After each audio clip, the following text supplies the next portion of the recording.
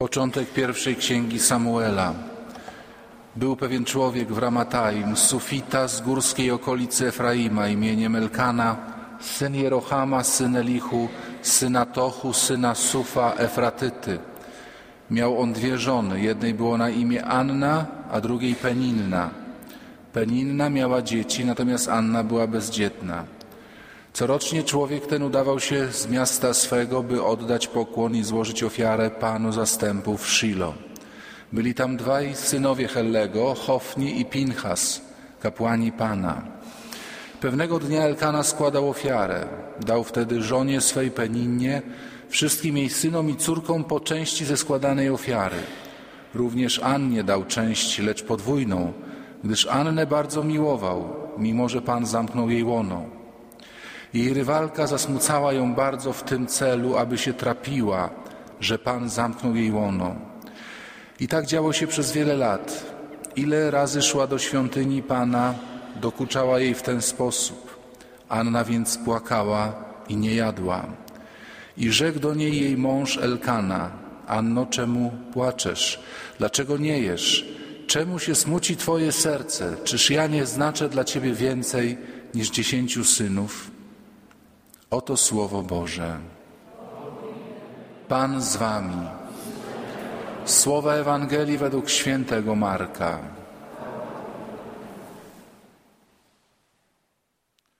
Gdy Jan został uwięziony, Jezus przyszedł do Galilei i głosił Ewangelię Bożą. Mówił: czas się wypełnił i bliskie jest Królestwo Boże. Nawracajcie się i wierzcie w Ewangelię. Przechodząc brzegiem jeziora galilejskiego, ujrzał Szymona i brata Szymonowego, Andrzeja, jak zarzucali sieć w jezioro. Byli bowiem rybakami. Jezus rzekł do nich: pójdźcie za mną, a sprawię, że staniecie się rybakami ludzi. I natychmiast zostawili sieci i poszli za nim. Idąc nieco dalej, ujrzał Jakuba, syna Zebedeusza, i brata jego Jana, którzy też byli w łodzi i naprawiali sieci. Zaraz ich powołał, a oni zostawili ojca swego, Zebedeusza, razem z najemnikami w łodzi i poszli za nim. Oto słowo Pańskie. Niech słowo Ewangelii zgładzi grzechy nasze.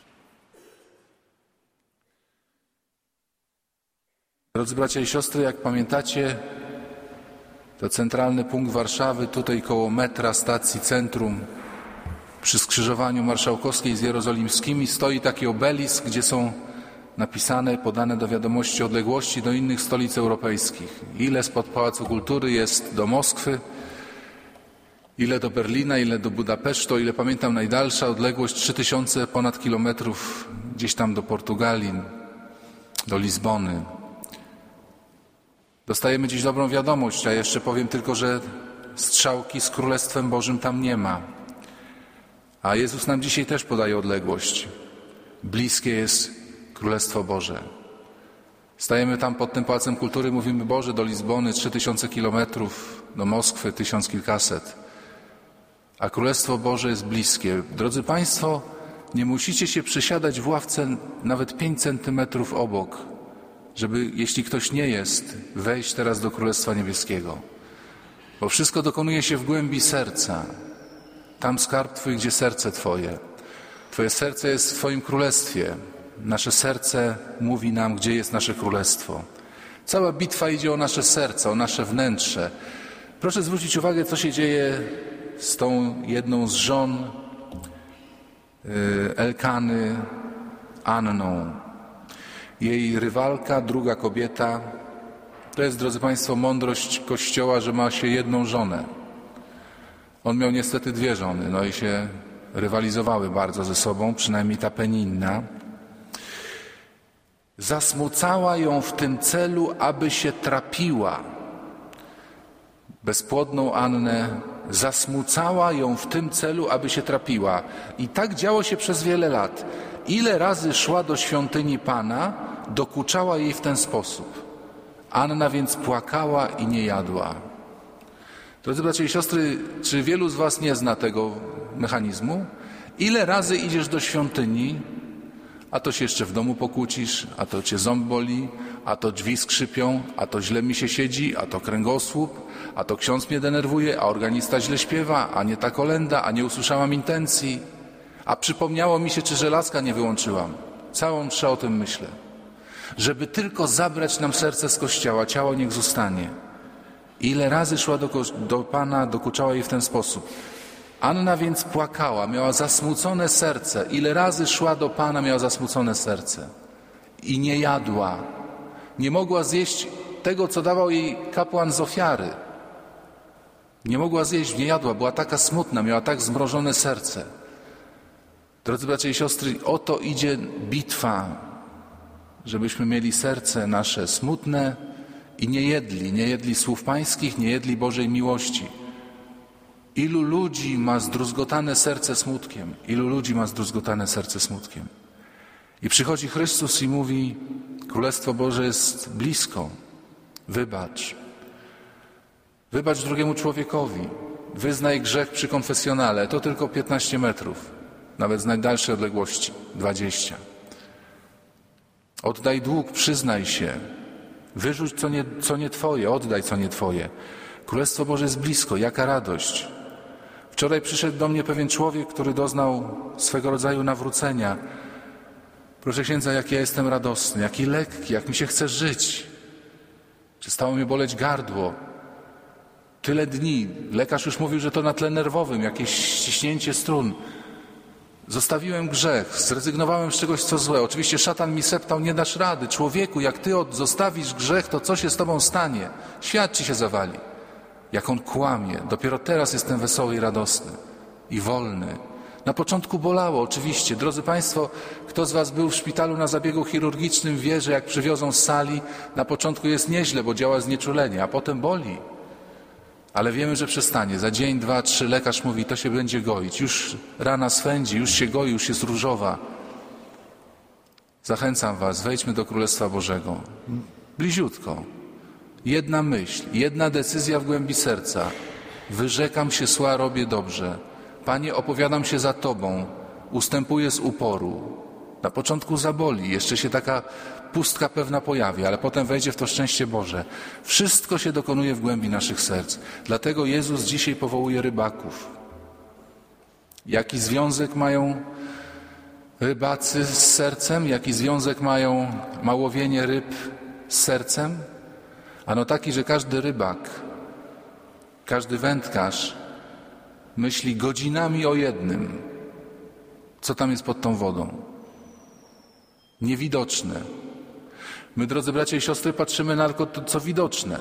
Tak jakbyśmy byli nad jeziorem i widzieli tu kaczuszkę, tu łabędzia i koniec. A tam pod wodą szczupaki, liny, węgorze, raki. Tam się dopiero dzieje, a my tego nie widzimy. Mój mąż pije. No pije, to widać, pije. I co? No koniec, jest zły. A widzi Pani jego serce? W głębi jego serce? Przyszło do mnie małżeństwo, siedzieli we dwoje, opowiadali o swoich kłopotach. Twardo, ona twardo, on twardo, ona twardo. Ja mówię, niech Pani wyjdzie na chwileczkę, porozmawiam z Pani mężem. Ona wyszła, a mąż się rozpłakał. Ja mówię, Pana żona kiedyś widziała te łzy? Nigdy. Ona nie myślała, że on ma... I żal, pustka, bezradność. Księdza nie daje rady, zawiodłem. Nie widzimy. Rybacy patrzą, co tam jest pod wodą, gdzie są te ryby, gdzie są dobre ryby, gdzie niedobre, gdzie łowić, gdzie się haczyk może zerwać. Nie widać, a my tylko to, co widzące. Patrz w serce, miej serce i patrzaj w serce. Tam skarb Twój, gdzie serce Twoje. Dlatego Bóg wysyła rybaków, specjalistów od rzeczy niewidzialnych. Od rzeczy niewidzialnych. My też, drodzy Państwo, w tej chwili jesteśmy takim jeziorem. Ładnie siedzicie w ławkach, nie trzeba Wam zwracać uwagi, nie gadacie, nie kręcicie się. Wszystko pięknie. My z księdzem Robertem też postaramy się tę przeświętą pięknie odprawić. A co tam? Głęboko. Obyśmy nie byli smutni, drodzy bracia i siostry. Nawet jeśli ktoś z Was ma zwątpienia, wszystko zmierza do dobrego, wszystko zmierza do zbawienia. Spotkamy się kiedyś, daj Boże, w niebie. Żebyśmy nie byli smutni jak Anna, która płakała i nie jadła. Nie Peninna, a diabeł chce nas zasmucić, kiedy idziemy do kościoła, kiedy się zbliżamy do ołtarza. To jest nieprawdopodobne, jak ludzie wchodzą w te mury świętoannowe, jak często potrafią mówić tylko o tym, co złe. Szatan właśnie chce tak kogoś... Ja jestem, proszę Państwa, często zaskoczony, kiedy znam kogoś tutaj od tych problemów, od strony problemów, a potem on mnie zaprasza do domu, poznaję jego rodziców, rodzeństwo i widzę tego człowieka zupełnie innego. Ja wiem, że w głębi serca tam ten problem siedzi, ale kiedy przychodzi tutaj mówić o tym, jakby go gdzieś tu przed świętą Anną demon spotkał i mi powiedział, tylko masz być smutny i przybity, jak Anna, która szła do świątyni. I rzekł Elkana: Anno, czemu płaczesz? To jest nasze pytanie.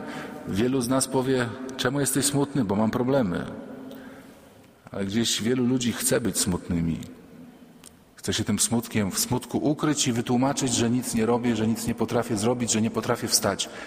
Anno, czemu płaczesz? Dlaczego jesz? Nie jesz. Czemu się smuci serce Twoje? Czemu się smuci serce Twoje? To jest bardzo ciekawe zakończenie tego fragmentu pierwszej księgi Samuela. Zostawia nas Pan Bóg z pytaniami. Czemu płaczesz? Czemu nie jesz? Czemu smuci się serce Twoje? Drodzy bracia i siostry, nasze wyzwolenie leży w umiejętności, prawdziwych odpowiedzi na te pytania. Prawdziwych, nie tych kłamliwych. Smucę się, bo wszystko dookoła mnie niedobrze. Taka nie jest prawda. Często jest to głos naszego zasmuconego serca, zniewolonego gdzieś przez złego ducha. Drodzy bracia i siostry, już ostatnia myśl 2 razy w dzisiejszej Ewangelii. I natychmiast zostawili sieci i poszli za nim. Ujrzał Jakuba, brata, Jana, naprawiali sieci. Zaraz też i oni zostawili ojca swego i poszli za nim. Do Królestwa Bożego jest niedaleko. Jest tylko jeden warunek. Trzeba wyruszyć natychmiast.